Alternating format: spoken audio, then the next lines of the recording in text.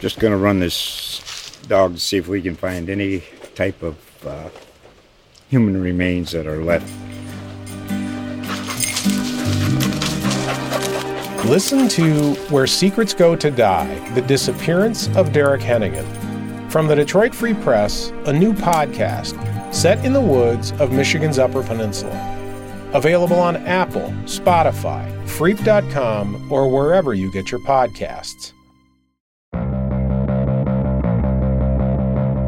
Welcome to the Sooners Extra Podcast, powered by the Oklahoman. The Sooners Extra Podcast is brought to you by Zaxby's, the home of handmade-to-order chicken, salads, and more than a dozen mild-to-wild sauces. Stop by your neighborhood Zaxby's today. I'm Ryan Aber, here as always with Abby Bitterman. And Abby, signing day is finally in the rearview mirror. A little bit different. This isn't it's not the signing day I grew up with. Nope. You're a little bit younger, so this is you can adapt a little bit better. But the February signing day is not what it once was. Oklahoma only had 2 signees, and neither of them no surprises. There was much drama around. One of them, I think a lot of us thought that he had signed in December when he committed on December signing day. That would be Joshua Eaton. Yeah, I definitely thought that. I guess I was confused, but I definitely thought that he had signed because he committed on signing day. So I thought that that's just how that worked. You would have thought, but you would have been wrong. Joshua Eaton signed in December, committed in December, signed in February. The other one, Reggie Grimes, who there was some speculation that he was going to wind up going elsewhere. He shut that down and wound up signing with the Sooners, which I think most people expected after he'd been committed for so long. Well, not so long. He committed in late November. But, Abby, let's talk a little bit about this class. First of all, Reggie Grimes, that's a big get for them for a lot of reasons. One, the geography of it, to go into SEC country and get a player like that who's Rivals has him as a 4-star kid, weak side defensive end. He's they've got him at 6'5", 240 pounds. It's a lot of size. Seems to fit in what Alex Grinch wants to do defensively, but also just the optics of it. To go into SEC country to get one of the top players out of the state of Tennessee for the second straight year after they got Woody Washington a year ago. So a really important recruiting win for the Sooners on Wednesday. Yeah, definitely, especially, like you said, since there wasn't a lot of drama or really any additions or anything, important to hang on to the one that they had and that, those positives in that recruitment, like you said. But yeah, no, a pretty solid class for OU overall. Rivals has it as the number 15 recruiting class in the country. So pretty solid spot for OU, I would think. Yeah, I think, what was that, number 2 in the Big 12 behind Texas? Yes. Which Texas always seems to win recruiting, win signing day, win recruiting battles, and I know there's a lot of guys that OU's really wanted that Texas has wound up getting. Heck, there was, the one this year whose name is currently escaping right. Alfred Collins, the kid from Bastrop, Texas, defensive end. Oklahoma really wanted him. They felt good about him at one point, but wound up staying home, going to the Longhorns. But at the same time, this isn't a new thing that Texas would be ahead of Oklahoma in recruiting, and there's only a couple spots. I think Texas is 13th on that Rivals list. Yes. But the biggest thing is to look at how many SEC programs are ahead of Oklahoma in that list, and you've got 7 Georgia, SEC programs in the top 10. Alabama. The only non-SEC programs in the top 10 for Rivals being Clemson at number 2, Ohio State at number 5, and then Oregon at number 9. A little bit surprising to see Oregon there, although they do sometimes fare pretty well, but Oklahoma needs to be up probably a little bit higher than 15 to do what they want to do to make that next step. At the same time, I think with this class, I'm not going to raise up too many alarms because you always looked at this one as a little bit of a transitional class after the class that they had last year, bringing in Spencer Rattler, who was obviously one of the most coveted quarterbacks in the country, 3 5-star receivers. You figured they would take a little bit of a step back this year, but next year, that 2021 class, 2022, they really need to take some big steps forward. Yeah, and also, I mean, it's important to get, the most talented guys possible going into the class, but then it's also, what Oklahoma does with these guys, how they develop them, things like that. So, I mean, I don't know. I don't tend to put like a whole lot of stock in ratings because it helps, I think, but then it's what you do with them and how you use these guys that I think is more important in the long run. Well, I mean, you're right, but and I say this all the time when I talk about recruiting rankings because people say, "Oh, recruiting rankings don't matter." It doesn't matter what the guy's ranked when he comes in as long as he turns into a solid player when he's there. And that's right in the very narrow scope of things. Yeah. Like, there's 5-star players. I mean, heck, we've seen them at Oklahoma. The Trey McGuire comes to mind, and some of these other guys that have come in and they haven't been the players that everybody thought. And then you see other guys who, weren't heavily recruited at all. I mean, heck, we saw Baker Mayfield. He was a no-star guy, a guy who didn't have any offers of note. He had a Washington State offer coming out of high school, and became the best quarterback in Oklahoma history. So in the very narrow scope of things, that's right that recruiting rankings don't matter. But I think what a lot of people overlook is that overall they very much do matter. Yeah. The team rankings, when you look at a composite ranking of a class, it does matter because it shows time and time again that the teams that finish in the top 5 in recruiting are the ones that are making the playoffs, or the ones that are winning national championships.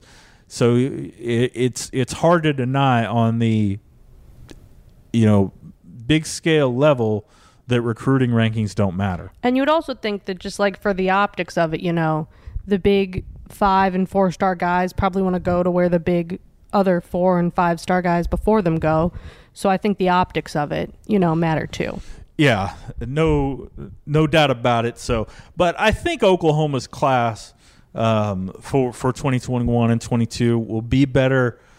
They've got to get a big-time quarterback in the 2021 class. They didn't have that this year.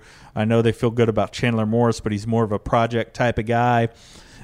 Is it Caleb Williams, I think, is the 5-star guy that they're going after for the 2021 class really heavily after Brock Vandegrift decommitted out of that class. They've now only committed to Georgia, I believe. Yeah, now committed to Georgia. Oklahoma's only got the 3 2021 commitments in offensive lineman Cullen Montgomery from down in Houston, Ethan Downs, a defensive end from Weatherford, and Cody Jackson, a wide receiver from Richmond, Texas. So that's a good start. But I think you're going to start seeing some names added to those lists and see them start stacking up some more recruits before long. I think that 2021 class has a chance, if things fall together, to be a really good one for the Sooners. Yeah, definitely. And they're already on the board for 2022. But, yeah, I think that 2021 class, like you said, it'll be important for them to bring in some bigger name guys. Yeah, and they do have the one commitment from 2022. We won't going to spend too much time talking about him because who knows what's going to happen. A couple years down the road, that's a long time to stay committed once you go through the recruiting process, although certainly a good thing. But we're going to take a break there. We're going to come back on the other side with more OU recruiting talk, and then in the final segment, some non-football talk Once again, this is the Sooners Extra Podcast presented by Zaxby's.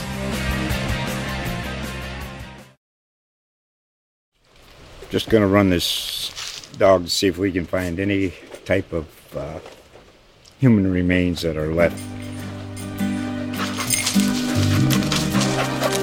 Listen to Where Secrets Go to Die, The Disappearance of Derek Hennigan.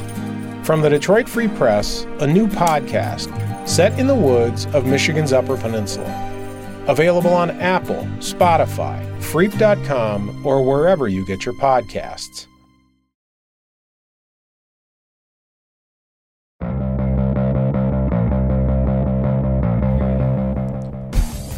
Three, two. Welcome back to the Sooners Extra Podcast presented by Zaxby's. I'm Ryan Aber here with Abby Bitterman. And Abby, let's spend a little bit more time talking about this 2020 class that Oklahoma signed now that it's completely in the rearview mirror. Who is the guy on this class that you feel like is going to have the biggest impact on the field for the Sooners in 2020? Well, I mean, you wrote about this for Thursday's paper. Yes. I'm getting all my days confused.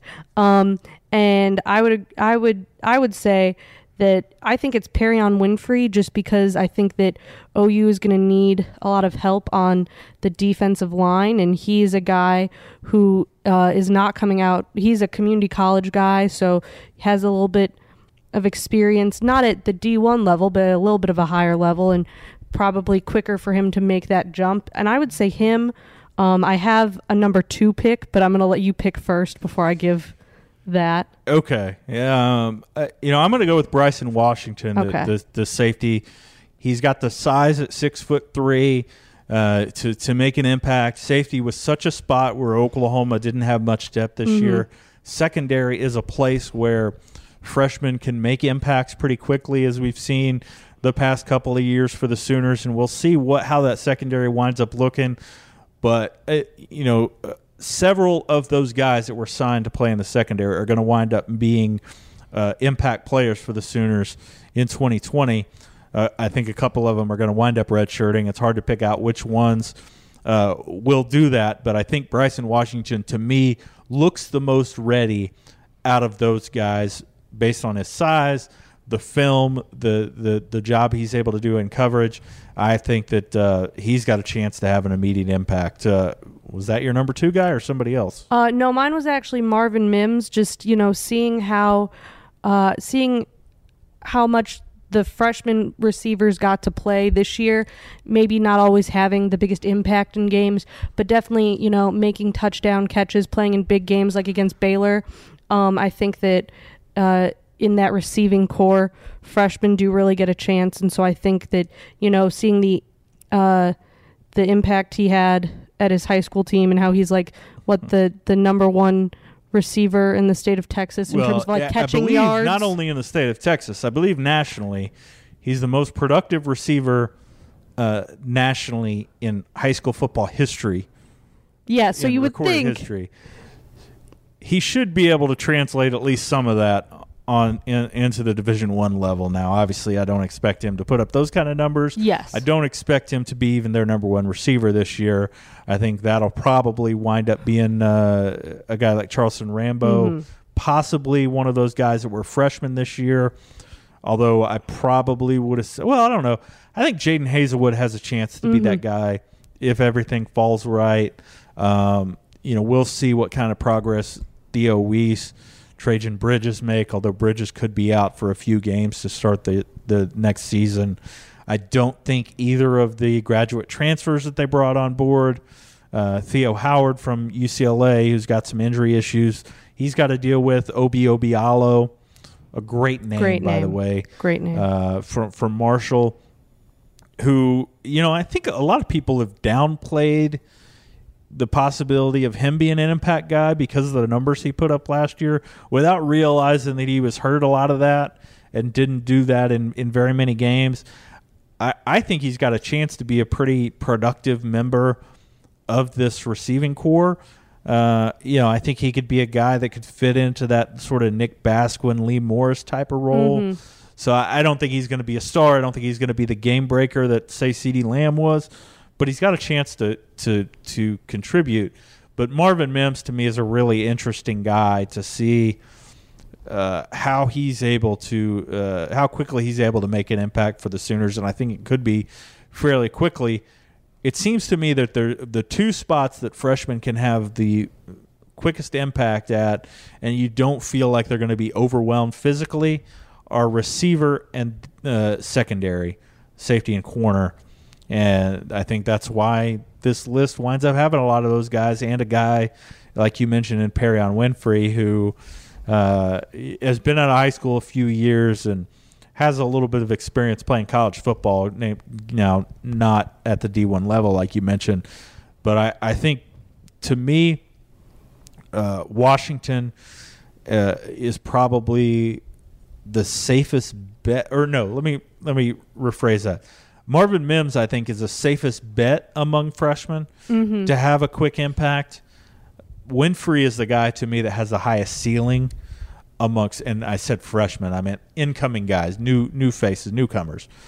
Winfrey is the guy that probably has the highest ceiling among those guys, because if Winfrey can figure everything out, he's got a chance to be not only a really good defensive lineman for Oklahoma, but has a chance to be a first round pick caliber player. Now, on the reverse side, who do you think is most likely to redshirt?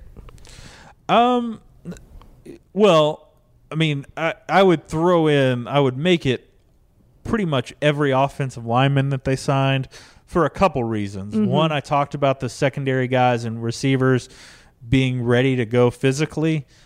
Offensive linemen are generally the farthest away physically from being able to contribute. Sometimes you can get in guys, we saw it with Creed Humphrey a few years ago. Had Oklahoma had some injuries there, if Eric Wren had been hurt, they would have inserted Creed Humphrey as a true freshman, and I think felt good about that. Those guys are really, really rare, though. And, looking down at the list of guys that they signed on the offensive line, I'd probably say a guy like Noah Nelson would be the most likely of those guys to redshirt. But I think all the offensive linemen are going to redshirt unless something major happens there. Especially with so much experience coming back. They really return their offensive line intact. They do lose R.J. Proctor, but Eric Swinson, who is sort of a on-again, off-again starter there with Proctor, comes back. So I would anticipate that group would be the ones who start next year, and that they'll try to save all of these guys a year of eligibility through redshirting, but we'll see what happens. What about you? Well, I mean, as you wrote, if Chandler Morris doesn't redshirt, something went really wrong. And to me, that just hits the nail on the head. I think that seems like an easy choice for OU. Probably like a not saying he is of the caliber of Spencer Rattler, but like a Spencer Rattler situation where he'll get in like late in a game and maybe throw like a pass, but probably not going to see a lot of Chandler Morris. Playing late in that Missouri State game maybe. Yeah. Early on, I'm not sure we see him much beyond that. Maybe against, I would not think. Maybe against Kansas if things get really out of hand there at the end. Really out of hand. One of those things. Well, it is Kansas. It could happen. That's true. It often does. So we'll see. But, yeah, that's as good a pick as any. And, yes, if Chandler Morris sees the field in any way other than mop-up duty in a game or two, something has gone disastrously wrong.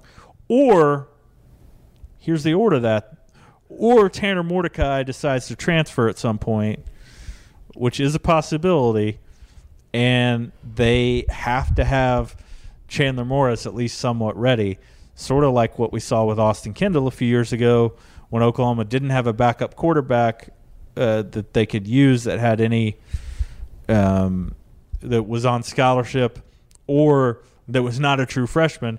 Austin Kendall had to burn a redshirt year that year because of that. Now, that said, now I think you might sort of hold off and maybe you can get by with Chandler Morris only playing in the 4 games and try to manipulate that a little bit, whether it's with Tanner Schaefer or somebody else. Because I think it would – no, of course, I think Austin Kendall would have been better served redshirting that year versus the next year when he redshirted after losing the starting job. But that's going to be something interesting to watch. But in my mind, there's no doubt that Spencer Rattler is the starting quarterback next year. And there's no doubt that they would really, really like to redshirt Chandler Morris. Yeah. And I mean, as we've talked about too, anything could happen, but Oklahoma lately has had really good luck keeping their quarterbacks healthy for the most part. So you would think that even if something happens with Tanner Mordecai, that they still have a good shot to be able to redshirt Chandler Morris, especially with that 4-game rule. That gives you like some wiggle room. Yeah, no doubt about it. Well, all right, we're going to take one last break here on the Sooners Extra podcast presented by Zaxby's. We'll be back with some non-football talk for a few minutes at least. Yes, there are other sports at OU for a few minutes at least. Once again, this is the Sooners Extra podcast presented by Zaxby's.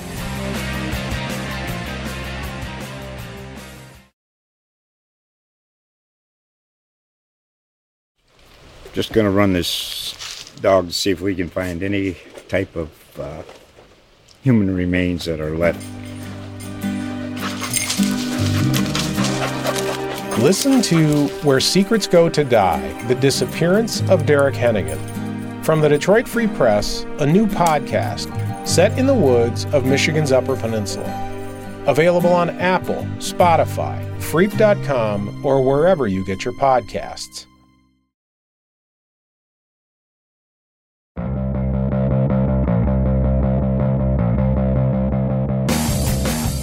Welcome back to the Sooners Extra podcast presented by Zaxby's. I'm Ryan Aber here with Abby Bitterman. And Abby, let's do some non-football talk real quick. Oklahoma hung in with Texas Tech. Men's basketball hung in with Texas Tech the other day down in Lubbock. Wasn't quite able to pull it out. Had some struggles there over the last 4 or 5 minutes of that game. Mm-hmm. How disappointing was that for them?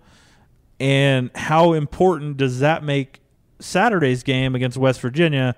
Because Oklahoma has got to start winning some of these games against the top teams in the conference to keep themselves in the NCAA tournament picture. Yeah, definitely. I think it's really important that OU go at least 500 in conference, and that means if you can't pull some of these out on the road, that you've got to win them all at home. And I mean, even when you're playing a tough team like West Virginia, I think that, losing in that close one against Texas Tech just makes Saturday all the more important. But kind of like we were talking to Austin Reeves yesterday, and like he said, they gave themselves an opportunity to win, but the last 5 minutes they didn't play the way they wanted to. And that kind of tells you all you need to know. He was the only person that scored in the last 5 minutes, and kind of that last minute of the game, OU put up some shots, none of them went in, and they had to start fouling, and that kind of just sealed it for Texas Tech. So, Austin Reeves and Brady Manick really, scoring-wise, did most of the work and kind of kept OU in it, especially Austin Reeves late in the game. But, that one I would think definitely hurts when you give yourself a chance on the road. And not that you think about this in the moment, but knowing that they have to come back on Saturday and play a team like West Virginia. And then also they had to take a very long bus ride back after that loss. So yeah, not the ideal way to do things. They would have liked to have had that game be a little bit earlier in the night. Mm-hmm. Because then they probably could have caught their flight back and been okay. Unfortunately, by the time that that game got over, it had started the precipitation had started to fall here in Oklahoma mm-hmm. City. It became snowy and a little bit icy. The plane couldn't leave. All-night bus ride. And then you get an all-night bus ride in the snow and ice. which through West Texas. Through West Texas, which is not fun. I've actually made that drive in the snow a couple years ago when Oklahoma played down in Lubbock football-wise, and we woke up in Amarillo the next day and it was snowing, so we had to make that drive back. But glad that they made it back okay. Those things can go one of two ways. They can be bonding experiences, or they can just be absolutely miserable. Oklahoma baseball felt that a few years ago when a good chunk of its team missed its flights back from Atlanta to Oklahoma City after a baseball series out in Georgia. And a lot of them, including Kyler Murray at the time, had to take a bus ride from Atlanta to Norman. How did only part of them miss the flight? Some of them were able to get through security in time to get to the flight. A large chunk of them were not able to get through security in time to and they just said, we're getting on the plane? Well, I mean, they didn't have a choice. I assume they knew. It wasn't a charter plane. This was not a charter situation. That's true, yes. The baseball team, when they fly, has to go the commercial route. So they had to, wait in the TSA line with, all the other folks. Makes sense. So that's where that landed. But, yeah, a big chunk of them had to hang around. And I remember I think their SID at the time was Brendan Flynn. Somebody had to be responsible for the players, and one of the adults in the room had to be the one to hang back. Brendan Flynn drew that short straw and wound up having to make that bus ride back with them. So that was interesting. Really quick, before we wrap up, yes, Sherry Cole got her 500th win on the road the other night in Kansas, then followed up with 501 at home against West Virginia. Some encouraging signs for Oklahoma women's basketball. Ani Yanusa being back, being the big one of them. They need Taylor Robertson to continue to keep rolling along at the three-point line. But Gabby Gregory has been the one who's really held this team together to this point. I know Taylor Robertson has done a lot scoring-wise. Maddie Williams has done a lot in a lot of areas. But Gabby Gregory, being a freshman, to do what she's been able to do is one of the big reasons that Oklahoma is still being talked about as a potential NCAA tournament team. They've got to win some games here to keep that up. But certainly breaking out of that little bit of a slump and getting the 500th win and then beating West Virginia at home is a very encouraging sign for the Sooners. Yeah, and an Oklahoma kid, Gabby Gregory is. Yeah, she's from Tulsa, Holland Hall, if I'm not mistaken. So really good sign for Oklahoma for the future. They still need size. That's still an issue. It will continue to be an issue until they get that addressed. But certainly been some encouraging things for the Sooners this year. And then finally, Abby, one more thing to touch on. Softball team finally got going. Yes, the softball season started. Baseball is still about a week away. I'm actually about to head over to baseball right now, but Patty Gasso's squad got started, and it looks like going to be another year where they're right there in the discussion for winning a national championship. Yeah, started yesterday in the Puerto Vallarta College Challenge in Mexico with a 9-3 win over Nevada. They're actually about to play a second game that starts right now. But the story of the game was really, how their freshmen played. Kinsey Hansen had a team and game leading 4 RBIs. Other freshmen were really able to contribute. And so this team lost a really core group of players who had been starters and had a big impact for 4 years, who all graduated at the end of the 2019 season. So, OU softball, one of the top programs in the country every year, has no trouble reloading. And I think they kind of showed that yesterday, especially with their freshmen being the ones to step out and make that impact in that first game. Yeah, so it'll be interesting to follow them. OU baseball is really highly thought of this year. They'll start next week. We'll talk a little bit about Skip Johnson's team and their prospects for this year. obviously OU women's gymnastics is right now, I would say, the strong favorite to repeat as national champions, and then men's gymnastics is right up there as well. I would anticipate them probably finishing as runner-ups this year. I think Stanford's going to be a little bit too tough to overcome, especially with what OU lost from last year's team.